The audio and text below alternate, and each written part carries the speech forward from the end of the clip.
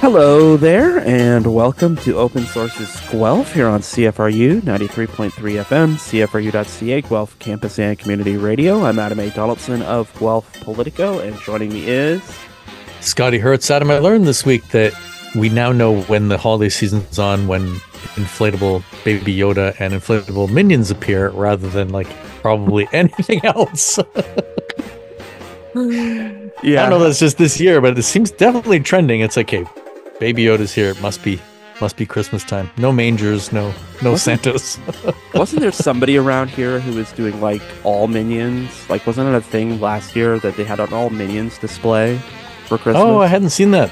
There's definitely loads around. I thought maybe that's not this area. Maybe it was a news thing I saw last year, but it's definitely a thing, people doing all the Minions, and I don't know.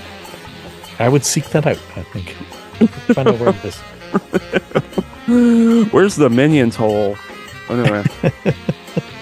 Open Sources Guelph is CFRU's political and current affairs discussion show, and you can find us here every Thursday at 5 p.m. as we talk about the latest news items from Guelph, Ontario, Canada, and around the world, and we sometimes interview local newsmakers and politicians, which this week will be Ward 5 Councillor Leanne Caron, who is going to talk to us about some recent council developments, including official plan redeliberations and the ongoing housing crisis, and trying to work with local developers. That's going to be at the bottom half of the hour. Before that, we're going to talk about a few news items from the last week, including the Ontario government. It's been another great week of flip-flops, but at least Doug is going to make it easy to buy alcohol and drink it in dark despair in our own homes over the holiday. But first, we need to talk about international students, because last week, Mark Miller, the federal immigration minister, came out and said that international students coming to Canada will now have to have twice as much money on hand. It was about $10,000. Now it's going to be $20,000. This is designed as an effort to sort of make sure that international students who are coming here have the resources to take care of themselves. This is largely being seen as sort of a response to, and you may have seen this online, there's a lot of negative response to international students. Brampton has barred international students from accessing the food bank there. It's been, if you've been on the Kitchener subreddit lately, there's been a lot of really kind of gross commentary about international students there. It seems that international students are the new scapegoat. But the question needs to be asked, are we putting our ire in the wrong place? Who's bringing international students here? Well, it turns out to be Ontario's colleges.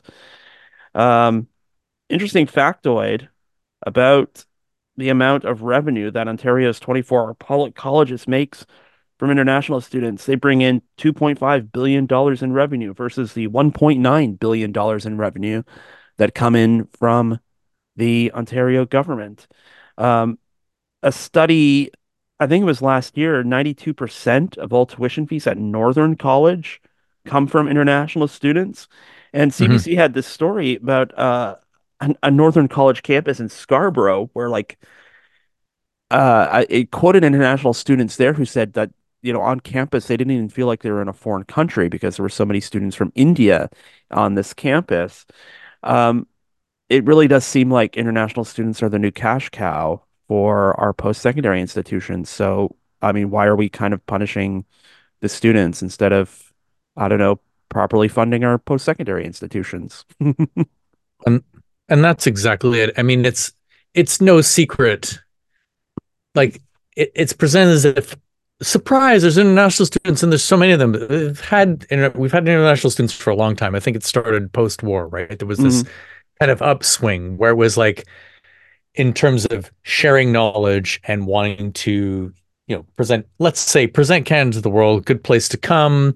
Perhaps you want to immigrate here. But the Mhm. tone has changed.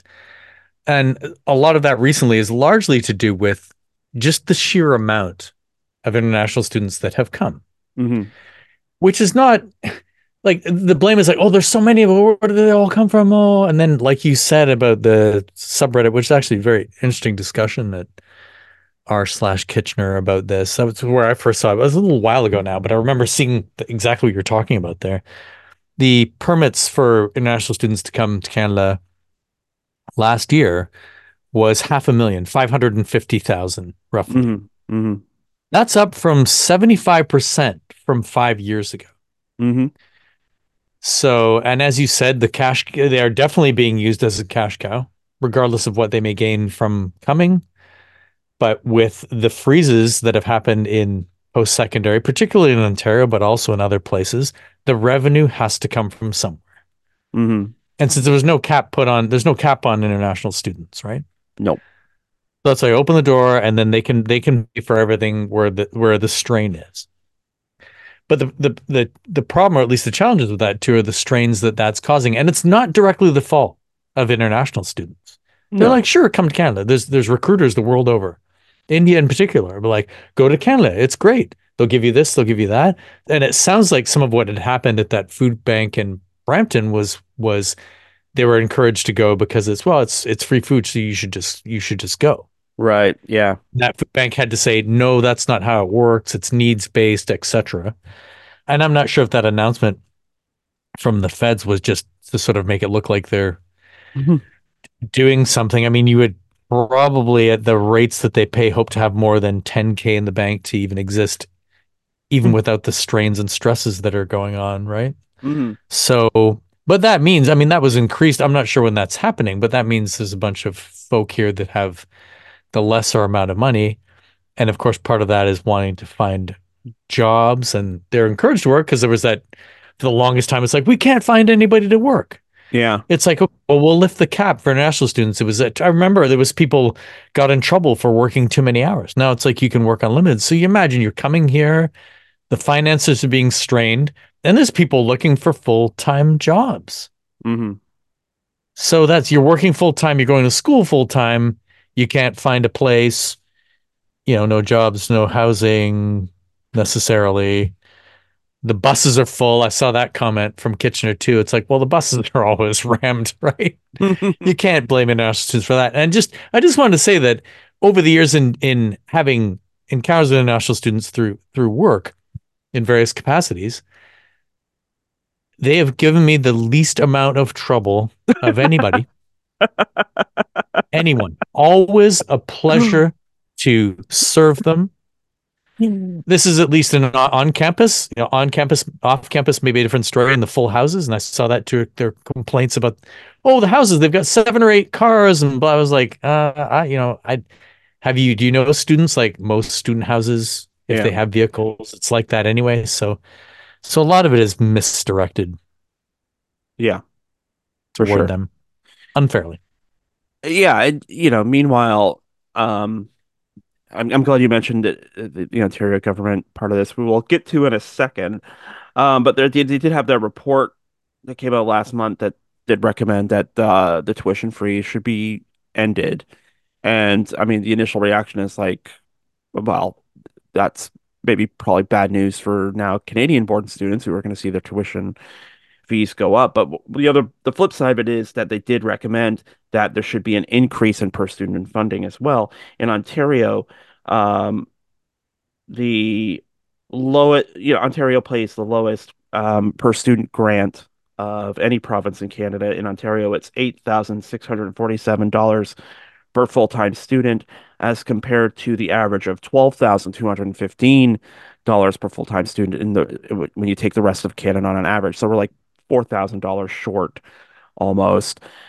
And when this was an independent report that was developed. It was commissioned by the Ontario government. It was independently done, but Jill Dunlop, who's the Minister of Colleges, Universities, and Trade, she's asked, well, what's going to come with this report? She's like, well, we're going to have to audit campuses everywhere to, see and what we can do about the funding, and then we'll make a decision about what we do and the pursuing cap. And it's like, well, fair enough, audit away, but um one of the things that came out of their most recent Ontario Auditor General's report is that, at least in the case of York University, is that they've seen an increase in, and Scotty, I love this, the increase in senior Hmm. management over what they're seeing is, I think it was 6 out of 10 of the faculties had more losses, financial losses than were actually making money. So as the number of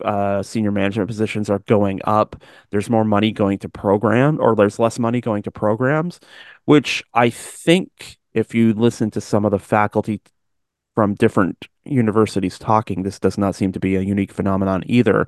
So, I mean, the Ontario government did go for the audit answer because everything once we have an audit, we'll know everything. But on the other hand, I'm not sure that's unreasonable in this case either. No, and that's a typical default too, right? So what we're going to do more study, we're going to analyze, we're going to audit it. But as you mentioned, like this review, this panel that they got to review, Hmm. Ford government's saying, "Well, tell us what the problem is," and the panel's saying, "Well, you're the problem." Yeah. That's essentially what happened, right? So then that's, I mean, they're a part of the problem, but they're a very big part of the problem with some of the things that they've done. I mean, remember that program was implemented under the Liberals. It was essentially free, or like to low and mid income people, Yep. the tuition was cut, was almost free for some people, right? Yep. Yep. Then to pull that, it's like, okay, to take a shot at the Liberals, number one, maybe Yep. more than anything, but Yep. two is like, well, we're saving you money because we need value for money for the taxpayers, and this isn't fair. It's like, well, what is fair if low to mid income people can't get post secondary education? Hmm. And a lot of the system, particularly the college channel, was designed for that, right? It's like more job oriented, and you pay. And also, by the way, given to us by a conservative government, Mm. which is so quickly forgotten in this, because that, I mean, the whole point of that back in the late 60s and early 70s, not just the consolidation of the universities to what they are now, but the whole college system Hmm. was a product of the Bill Davis government. Hmm. Now, I mean, the government was probably heading that way anyway, Hmm. and lots of crossover from the feds, of course. But it's like, here is this system. You've strained it so much. What do they have to do? Find revenue by bringing in international students, Hmm. who then, as we said off the top, become the scapegoat, right? Hmm. But it's still not fixed. Hmm. No. And the only thing that'll fix it is an injection of cash. But so is it like, and this probably speaks to topic two a bit too. It's like, are you straining this thing so then the mechanisms can be put in place to privatize it, which has already happened with certain colleges? I'm thinking Niagara College in particular. Yeah. There's only one college that advertises the heck out of it now on Yeah. TV, and that's Niagara College, which is essentially private. It doesn't belong to the classic system, let's call it, right? Yeah. Yeah. So is that it? Is it like you just want all of it to turn a profit now in the American style? Let's not mince words. That's where it's heading, Hmm. which is the antithesis of what it's supposed to be all about. And let's not forget Laurentian too. This, I think, that's kind of been memory hold that all Hmm. the um the financial strain at Laurentian that seemed to, I don't know, work itself out. Did it? Um, No, it was cut and slash and kill off programs and lay people off and yeah, be half the place it used to be, or perhaps less than that. yeah. But and as you also mentioned too about the upper positions, it's not. I would extend to anybody to have a look at that for themselves. Pick the institution. It's a recurring theme Hmm. that these departments are top heavy now, Yeah. and there's a lack at the bottom of those, and so much of the blame go, oh, tenured professor. We can't do everything with they're tenured. They have to stay, and they're all on the sunshine list, and you don't have to scrape too hard to Hmm. to see this. You Well, I can mean, see I'm holding back a little bit with what I'm saying, but it's like you can look into that for yourself. Very easy to find how this is all shifted. well, I don't have to hold back, so I'll just point out that it's kind of the same Go with the for it. stu the student choice initiative, which is like, well, we're gonna put power back in the hands of you, the students, and you can choose what services you want to support and which ones you don't. Except for sports, you're not allowed to opt Oh, out of yeah, sports. yeah. Um, So but critical. well, I would argue physical activity is critical, but still, the point is made. Of course, what was one of the services that was going to be canceled under student choice? Student-run food banks, and of course, where are poor students going to get help? Student-run food banks. So Yeah. fortunately, that went all the way up to the Court of Appeal, who said, no, that you can't do this. It's unconstitutional. Sorry. And it was one of the rare cases that the Ontario government listened. But there is a lot of this snipping on the edges, as you're talking about. Well, we'll get rid of like um, women's studies, because who studies women, or whatever, or, whatever kind of way you want to brush that off, instead of sort of looking at where, Yeah. like, or how the financial resources have shifted over the last, let's say 20 years. It's it's one of those, if it doesn't lead to employment, get rid of it. Yeah. So that Marxist social science department that Hertz takes courses in, get rid of it, right? Well, and the tone is that too, right? It's like, just, well, no one's taking French. It's the official, one of the official languages of the nation. Yeah. And then the French course gets cut. It's like, of all of the things, why that one? Hmm. Is there more are we missing something? It's like, that to me would be critical. And I know everybody puts a different stake on what is critical. Hmm. And that would also help international students too, if the intention is to stay in the country. And that's something else we should address too, because there's this kind of myth going around that people just want permanent residency by coming as an international student. It Yeah. does happen, but Sure. it's not as easy as people are. I know quite a few people that have tried to go through the process Yeah. legitimately and like, I want to stay, and it just wasn't happening, and Yeah. probably still isn't happening. It's not Yeah. like every single all these 550,000 people that have come last year Yeah. want to stay. I'm sure some of them do, because it's a good place, right? But Sure. Yeah. it's BS to say that they're coming here as students just to stay and just to abuse the system, and blah. That's just nonsense. It's a I mean, stupid argument. it's the same old excuses. Yeah. Speaking of the same old excuses, Queen's Park officially wrapped up its fall sitting last week, a week early, by the way. But the news Oh, keeps on coming. Yeah. they still get paid though, right? They still get paid for that week, right? Well, yeah, I'm pretty sure it's a salary position, but um, Yeah. Paul Calandra announced on Wednesday that the great dissolution of Peel that was announced in May, not doing that anymore. He also announced that they're reviewing a dozen MZOs that the government has handed out. They're looking at them again. Um, Looks like they might actually even repeal them. Um, and then there was also announced at this press conference that they're going to be rolling back or re-examining some of the changes that they made in Bill 23 in regards to the exemptions for development fees. The only thing that's assured right now is that the development charge exceptions for affordable housing, purpose-built rental, and social housing are will remain. And all of this led to a really great on-point question from City News' Cynthia Mulligan. Is the government thinking before it acts? So that's where we'll start with this piece. Well, yeah, I mean, they are thinking a little bit, and you talked about off the top there about booze coming Uh-huh. to the corner stores and convenience stores and supermarkets. Hmm. They're hoping that'll be the focus. It was the same thing with the buck of beer, right? Doug does this jovial announcement about, here, this is coming soon. They'll be like, and people are really supposed to care.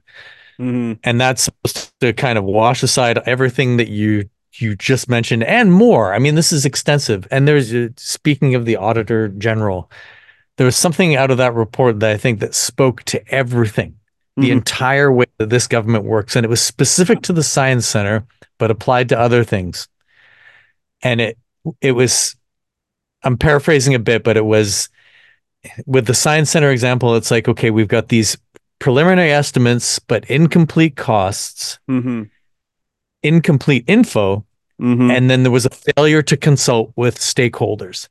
And that to me represents not just everything that you've mentioned, but the entire length and breadth of this government so far in how they work and how they don't accomplish things by doing that. They're like, we're gonna create all this housing.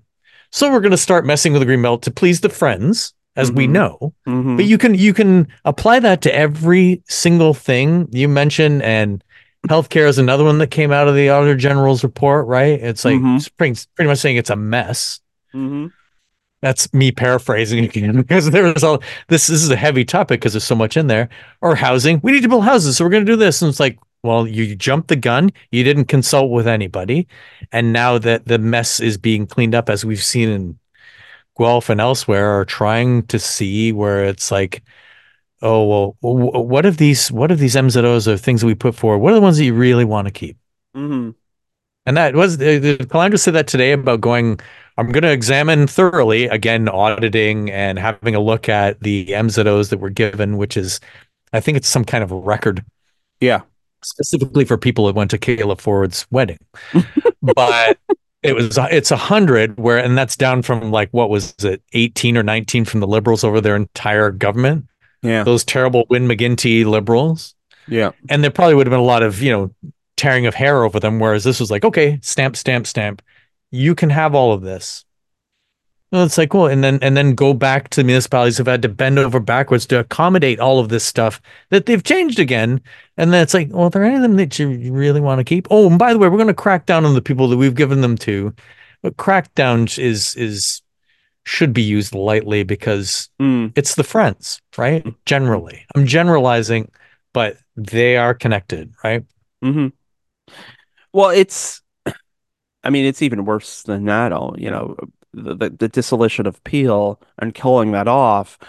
Um, like, is that a Bonnie Crombie thing? Because Bonnie Crombie's now the leader of the Ontario Liberals.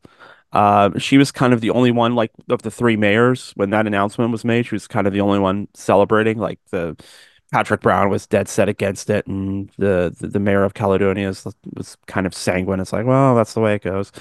But it feels like um, back when the PC government was first elected in 2018, when uh, Doug Ford cancels the new chair of Peel Region, which Patrick Brown was running for, and does all sorts of things to Oh, Brampton, like yeah, that essentially to was screw with Patrick Brown.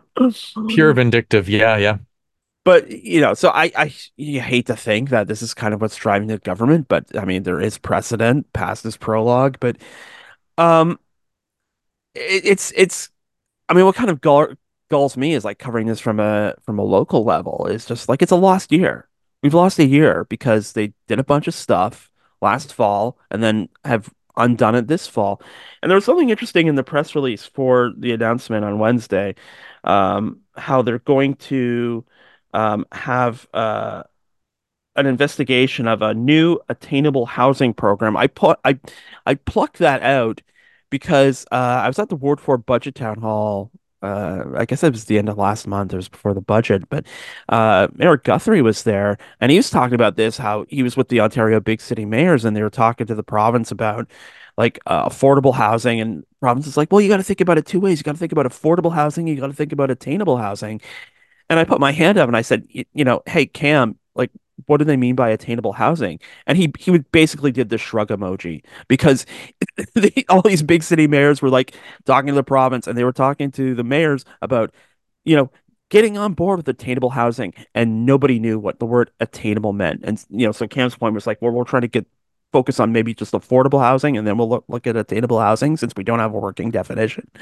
But that seems to be a lot of this is just we're going to throw out buzzwords. We're going to micro slice this and bring in a lot of Kapowza and Zork and, Bob's your uncle, and the problem is solved. And um, all we've gotten is another year older. And I mean that it's kind of going like is don't they keep saying there's a housing crisis?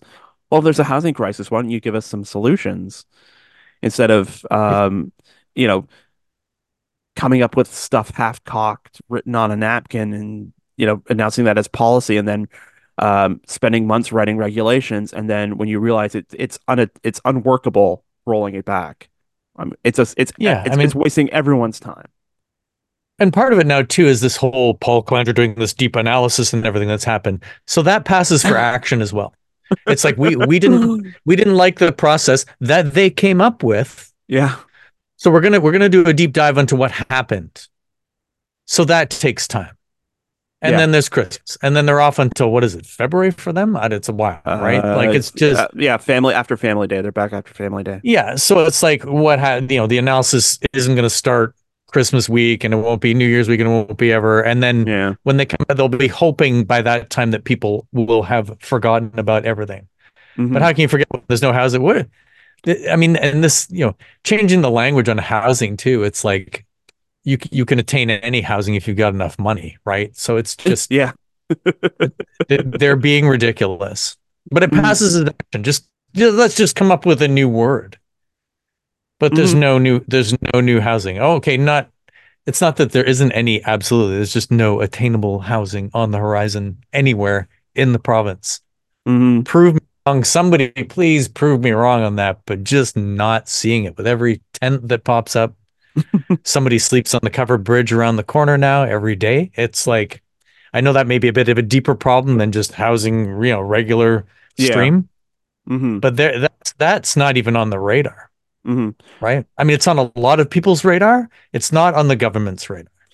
Well, as you'll hear coming up next with the interview with Leanne, it's like this week at council they approved 500 new units, which is good news. Um, but I mean that doesn't come anywhere close to like making sure people who are living in tents now have a place to go. And that's sort of like where the desperate need is. It's like, well, yeah, it'll be great in 5 years. We're going to have all this housing, but what's going to happen right now? And what's going to happen to the ones who are like on the cusp of being homeless? That's the thing. Meanwhile, and I can't believe I just thought of this, but Paul Calandra with the full beard now, and I'm just thinking of like the wolf from Pulp Fiction. He's like anytime they get into trouble, they'll call Paul Calandra, and he's like, "That's 20 minutes away. I'll be there in 10." And he comes into the media studio and starts fixing stuff. It's amazing to me that the the last savior of the Ford government is Paul Calandra. I mean, Oh my God. I think we've seen Paul Calandra in public, like answering questions more than Doug Ford. It's enough not to sound conspiratorial. It's enough to make you think like, who's the real premier in this province? Is it Doug Ford or Paul Calandra? I don't know. Yeah. Maybe I he mean, swallowed another bee or something and can't make it. Buck a bee. Maybe that's something you should think about. Buck a Anyway, bee. we're gonna take a quick break and come back with our interview with Leanne Caron. You're listening to CFRU 93.3 FM, CFRU.ca, Guelph Campus and Community Radio, open sources. We'll be right back. From the floor, carpet is moving under you, and it's all over now, baby blue.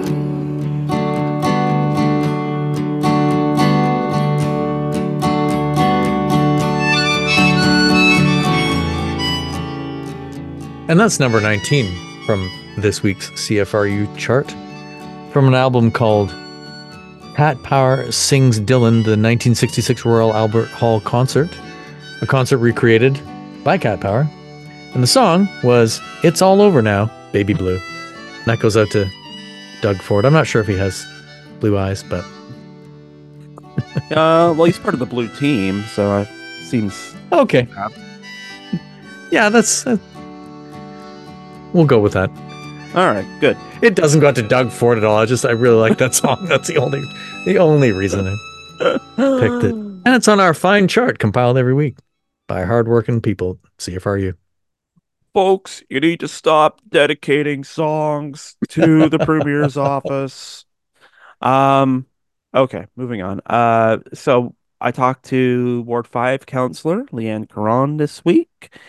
Council wrapped up for the year on Tuesday. As I talked about before, they approved several hundred new units. That, of course, is not the end of the housing crisis, but it does paint a picture that, at least at a planning phase, which is the only thing our council is able to control, we are kind of moving on all cylinders about trying to at least generate new housing. But this is a problem not councils alone to solve. So we drilled down on some of those issues, including what happened with the official plan meeting last week and working with developers. And we'll do a little look ahead to the new year, which starts in a couple of weeks. And good chat. Because if nothing else, Leanne Caron is one of the two city councilors who represent CFRU at city council. So it's Ah, that's right. Ward 5. I hope it went well. We'll hear soon enough. Well, we will hear Not that soon we're asking enough. favor or anything, by the way. We need to make clear. Yeah, no, nobody's asking for favors, but we are No. asking questions. So let's hit play on our interview with Leanne Caron starting right now.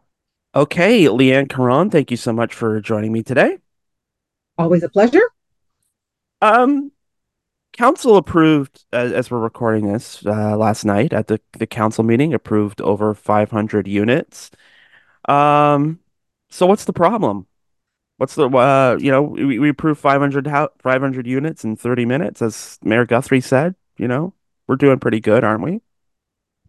We're doing great. As you know, because I've put that out there in the public realm before, we've got 5,000 plus, close to 6,000 units approved in the hopper that can be built ASAP.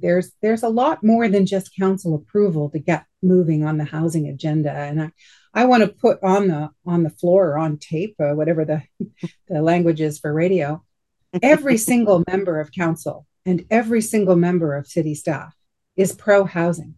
We all fully understand the imperative here. The affordability crisis, the housing crisis, the climate crisis. No one has blinders on when it comes to the need to build more housing. How to get that done is a way bigger question, Mm-hmm. because it isn't just council. City council does not build houses. Right. But everyone's looking at city council to build houses, and I think that that's kind of where there's a discrepancy. And I mean, there was we're talking about this before we started recording, but there was a woman at city council last night, and talking to her before the meeting started, and she was all about, like, I'm here about housing. I want to hear about, housing news. And it's sort of inescapable, and I'm sure this is kind of reflected in your email inbox all the time. It's not just homelessness, but it's like affordable housing. And council has pulled all the levers it can. And I guess this gets to a question I had, which is maybe getting a little further ahead than I anticipated in the initial here. But one of the things that I've come across this year is that a lot of the recommendations in terms of tackling housing has come down to, we need to get more advocacy. And I'm starting to feel like we've reached the limits of advocacy. But I mean, that's seems to be the only lever that we have in order to get more things done.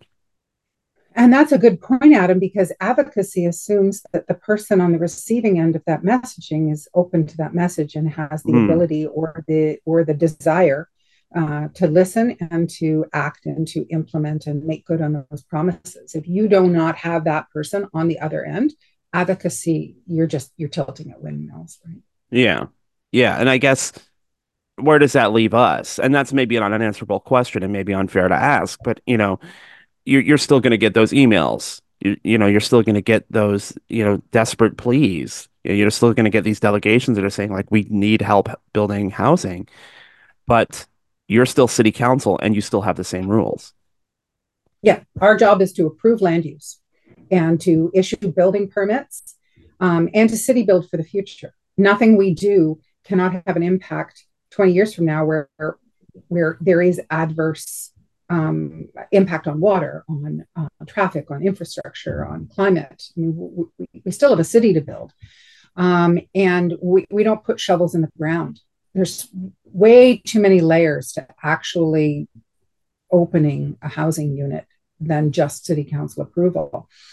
And some of them are outside of the control of municipal, provincial, and federal government. I mean, interest rates, labor and materials. There's all kinds of other factors that are preventing housing from getting in the ground. And developers and builders will tell you that. I'm not speaking out of turn. They're telling us the business climate, the business case, the pro forma for putting a shovel in the ground right now is not good. So we're going to hold. Mm. They're telling us that. Those who have funding will have alternate funding, who maybe planned for putting high density in and have made a business case for it, are moving forward. But there's a lot of stalled units that we have no control over.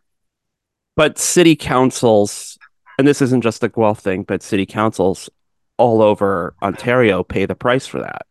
because Yes. the province has set targets, and city councils can approve, hundreds and hundreds of units over their set targets. But if those housing starts don't start, you guys still get tagged with the consequences. What I mean, and it's still nebulous what those consequences are, whatever they may be. Well, they'll be financial.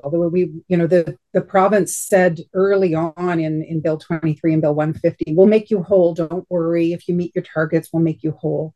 We've heard that so often, and even now we're hearing that even if you make your targets, we're not guaranteeing we'll make you whole, which is reflected in our budget and our infrastructure budget, our capital budget accounts for the fact that we're expecting to have to pay for a significant level of infrastructure development that is a result of waived development charges and high rates of growth, which will never pay for itself.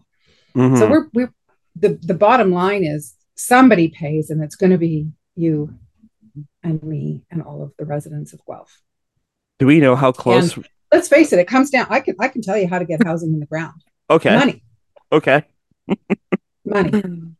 Okay. Lots and lots and lots of money. I'll send a dollar money sign to buy bag over. high price materials, money to get contractors and bulldozers, money to buy land, money to, but that is not going to be affordable housing. Right. Do you know how That's close? what we need.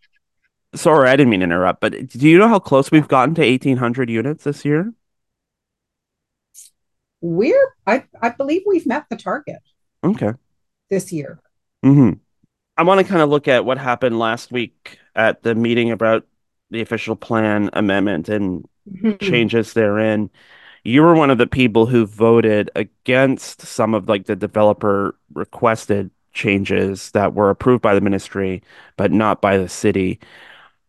I'm wondering from your point of view, since you were one of the no votes, what was was one of your concerns there kind of setting a concern about kind of setting a precedent that, this was the provincial government opened a side door and some people walk through it, and that is not necessarily unethical or immoral or illegal, but they still went around the city in what is ostensibly supposed to be a city process. Is that a precedent you're worried about? 100%. The vote to ask the minister to make amendments outside of our normal planning process, those passed on a 7-6 vote. And so that was close. We don't often have close votes, but that 100%, I was on the 6 side of that vote, 100% because of process, not because I don't believe that those are valid amendments, not because I don't believe that some of those sites can't be easily zoned for other uses, and not because I want to slow down the process by making a developer go through extra hoops. Those are standard hoops. Those are hoops that every other development that in this city has to go through. If you didn't write a letter to the minister last December and get your project on the OP amendments that were released in July, then you didn't get considered for special treatment. So when the minister came back with amendments to our OP 80, those 18 amendments, council and staff were legitimately upset. They were that feels like a backdoor. The ERO process opened up developers to be able to submit letters. They are in effect, whether you call them that or not, they are ministerial zoning orders. They are MZOs where the minister has made a decision outside of a normal process and said, thou shalt zone or amend the land use to this new use. When the minister made those amendments, we were all very upset because it flew in the face of a 2-year public engagement process that is called the OPA amendment process. They flew in the face of any rational planning studies, technical studies, not just public engagement, but technical studies to validate the changes. So when the minister reeled those back and said, I'm undoing those because due diligence has not been followed according to my assessment. Minister Calendro was very clear about the reason he was reeling those back was because there had not been due process. And that there had been, and the auditor said, Auditor General said there was undue influence at the political level. Mm-hmm. So by then turning it back over to mayors, the minister said to the mayor, if there's anything you want us to keep, let us know. And the mayor, and I'll give him credit, instead of just writing in and said, I want this, this, and this, he said, I'm going to go back to my council and ask my council which ones Right. we should keep. He didn't have to do that, but he did. So I'll give him credit for doing that. When he did that and we voted on it, basically what we were voting on was asking the minister for an MZO. Mm-hmm. And we as a council had said previously, we're not into MZOs. We're not into bypassing the process. So it was curious to me. And I, from a code of conduct perspective, I shouldn't be, I can't disparage a council decision. Mm-hmm. After a council decision has been made, it was a 7-6 vote, so it has passed.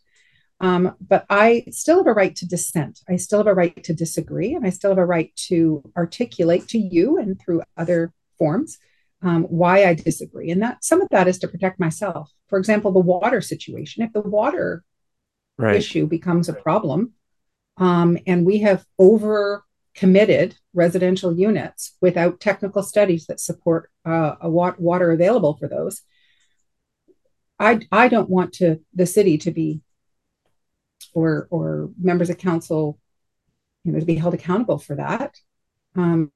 Our staff were very, very clear. We do not have technical studies that support this level of residential land use. But I think there's also, I'm sorry for interrupting, but you're saying things that make me think of things. But one of the things I think that was at the meeting, and I think it's one of the kind of unspoken things, is that the question, if we're like playing a game of musical chairs, like the rush is on, and understandably so, to get housing going. And if that means changing employment land into a residential land, then the short-term thinking is, well, so much the better. But I think your ward mate Kathy pointed this out, that there have been instances in the city's not terribly distant past where we had to buy land for the purposes of turning it into employment land instead of doing the due diligence and making sure proper employment land is reserved. And this is kind of happening all over the place, right? Because it's employment land.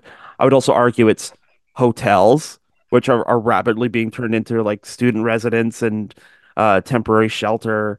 And this is in the midst as the city's like doing a tourism strategy. How do we get more people to come to Guelph? Well, where are people going to stay when they come to Guelph to see all the great Guelphy things if we don't have any hotels? It's we're kind of short-term gain for long-term pain in other areas, it seems. Yeah, and we talk a lot in our official plan about complete communities and the importance of walkability, sustainability, of people being able to work, live, play, go to school, all in walkable distance. And so when you take employment lands out of a major land holding, there are other consequences to that, and we haven't really thought them through. And as I said earlier in the program, we're city building. We're not just land use zoners. We have to build the city for the future, and we have a vision, and it's something that is award winning. I mean, our official plan amendments and some of our secondary plans are award winning plans that talk about complete communities. So, removing a use, it has impacts throughout the entire city. And Kathy Downer, my ward mate, is 100% correct. The entire Hanlon Creek Business Park lands in 1996 was annexed from the township of Puslinch, specifically because Guelph had run out of employment lands zoned for employment. So let's not let that happen again. There's also kind of a semi-famous struggle over that some people in our community who have long memories remember. The other part of this too is, I mean, you had this meeting last week, as we were saying, where you have developers coming in like, hey, this, side deal that we had with the provincial government, we want to keep it, even though we didn't involve you in the first place. But we also see that on the other side at the OLT with developers. I mean, yeah, people can apply for individual properties, but we're seeing like objection to whole plans. Claire Maltby, the comprehensive zoning bylaw, the parking master plan. And I think one of the things I think a lot about is that understanding staff do a lot of consultation directly with the stakeholders. they bring a finished plan to a council meeting and it's approved by council who are representatives of the people, and then we're off to an appeal process. And it makes me wonder about like the state of the relationship between the city and people who lead development in this community, that they have all this consultation, but at the end, after a plan is done, it still has to go through further arbitration, which can take years. And I guess as a community member myself, I wonder like where are we kind of falling down in these consultations? And it doesn't speak to like a larger rift between the people we need to do the building and the people who are sort of overseeing where and what kind of building is being done. Yeah, and I struggle with that too because I'm not anti-development, anti-housing. I don't want the city to be seen as an impediment to good development. I want the process to be efficient and quick. And if you've got a building permit and it meets our zoning and our land use, get it through, get the shovel in the ground. OLT hearings tend to be about specific issues. So even the big Claire Maltby overall plan, you have to appeal the entire plan, but it's usually only one thing in the plan that you're appealing. Right. You're not appealing the entire thing. You just don't like this block over here is too big or too small, or I'd like a little sliver close to the road that has more density. It's usually a little more specific. Yeah. And it's usually, let's face it, in the best interests of the appellant, and they're advocating for what they would like to see on their land and what they would like to build for their business case and for their bottom line. And rightfully so. That's their job. They're builders, they're developers. That's what they do.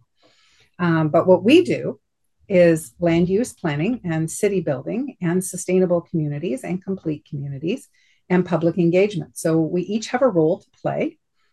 Both are equally, well, not equally, but both are relevant. Mm-hmm. And there's a third party, the OLT, that will decide whose case is the stronger case. The forward-thinking city building, publicly endorsed position on what a development is going to look like, or the landowner who will benefit from the build out. Mm-hmm. But sometimes, you know what? Sometimes in an OLT hearing, the builder developer has a point, and actually there are adjustments made, and the city may take a mediated position, and we'll come to a common ground. And sometimes the city is bang on. We've got a future to build. We've got another generation who are going to be impacted by the decisions we make today. But again, one of the things that was sort of developed in terms of a barrier to getting more housing built was these frequent trips to the OLT, whether it was because of the one application or because of appealing a whole plan, which, as you said, is kind of like appealing one small sliver. It really adds. It is a time suck. 2 years. Yeah. Yeah. And it adds years to the process. And that's actually a good point. Last week, one thing that I thought of afterwards, and I really regret not thinking of it at the time, but I would have made an amendment after those land use zones were passed on a 7-6 vote. I should have made an amendment to make them time limited. Build it or lose it. Get the shovel in the ground, or you lose your zoning in 2 years. So if you say you're trying to make your project efficient, and you're saying that you want this MZO process so that you can be quicker in the ground, then use it or lose it. Mm-hmm. And I didn't do that. But one thing that the public can do, I don't know when this show will air, but one thing the public can do is the ERO, the environmental review process, is open. And the public can put in their comments on these requested amendments. And one of the things the public can do is say, put a time limit on it. If you are going to grant the city of Guelph these amendments, then put a time limit on it. Yeah. Maybe to wrap up and maybe to change the tone a little, is there anything you're looking forward to in the next year? Like, even if it's like not council business, what's on your radar come the turn of the calendar? Great question. I wasn't prepared for that one, but I think it's important to finish on a positive note. So thank you. Um, I'm really looking forward to the opening some of our new supportive housing. Hmm. We've got some projects in the work. If you've gone down to Baker Street, I'm really looking forward to seeing the library. And I do see the library as public infrastructure because it does serve our lowest income and our most vulnerable citizens as well. Looking forward to the new library moving forward. Although there were some changes to transit in our budget, Hmm. I am looking forward to some of the changes in transit, and I know that's something that you, Adam, are highly passionate about, as am I, because we're not growing at the pace of our master plan as it was intended. We're Hmm. already behind, but we do have some changes coming, and those are exciting. Um, what else? There's some of these housing projects that we've approved and are ready to go. I'm looking forward to seeing them built and opened. Um, and then we'll hopefully make a dent over the course of the next year in some of the struggles that we've had. Hmm. Also, as you know, I'm passionate about climate Hmm. change and some of the work that we're doing on environmental sustainability. And so I'm happy to see some of those projects moving forward as well. Again, those are economic business cases in my mind. They have an overall sustainability goal, but the long term financial impact is that our dependence on energy systems that are unsustainable will be reduced, and Hmm. that's long term thinking. Looking forward to those things. Well, in terms of short-term thinking, because there are no more council meetings this year, this will be the last chance that I'll see you formally. So I'll just say happy holidays and thanks for joining us on the show today. It's appreciated. Back at you. It's always great to talk city politics with you. I think the if I could make one final comment, I really worry about the reduction in local journalism. Hmm. And so your radio show, your website, your social media coverage of city politics is something people really depend on because we're losing not just print media, but we're even losing online Yeah. coverage. So thank you for everything you're doing and keep up the great work. And I know you don't always agree with me, and you sometimes call me out on political issues, and I welcome that. I think that that kind of political discourse is healthy. So At least I haven't called you a transit executioner lately, like I did to one of your colleagues a couple of weeks ago. She's making the zipper over the mouth motion, so that's a good place to leave it. you know what we're all accountable for our decisions, me included, and we really learned that during the budget process. We had a lot of correspondence and a lot of social media about the city council budget. I take those things to heart, as I know all my colleagues on council do. We live here. We live among you. We have neighbors. We hear from our own family members, and we are personally impacted by the decisions we make. So, that's one of the things I love about local politics is that it is immediate feedback. Well, I love getting out of the interview on time, so we'll have to cut it off. But thanks, Leanne. Okay, so once again, that was Leanne Caron, Ward 5 City Councilor, our last City Council interview for the year, because we do have Oh, an interview coming up next week. It's not with the City Councilor, though. Um, it's another friend of the show, so, Hmm. or enemy of the show. I could be anything. You might find out. Should tune in and see. The Like, turning of the year, everything changes, right? Oh. how much animosity can we develop before Christmas? Stay tuned. Um, But seriously, that's the end of this week's show. We hope you liked it. You can listen to our show again by downloading it every Monday from our website, opensourcesguelph.com. You can find it on the Guelph Politicast channel on Podbean or through your favorite podcast app like Apple, Google, TuneIn, and Spotify. You can stay connected to us on social media. We're on Facebook at Open Sources Newswire, and we're on Twitter at OS_Guelph. I shall return Wednesday at 3 p.m. for movie reviews, and that show I co-host there is called End Credits. You could also find me on Twitter and Instagram at Adam A. Donaldson, or check out my news and politics site at guelphpolitico.ca. And I'm Scott Hertz on Facebook, Twitter, and Blue Sky. If you're joining us at our regular time on a Thursday at 5, please stay tuned at 6 for Turtle Island Underground. Yes, indeed. That is one of the many great programs that you will hear on CFRU 93.3 FM, CFRU.ca, Guelph Campus and Community Radio. As for this show, we will return next Thursday at 5 p.m. for another edition of Open Sources, and we will see you then.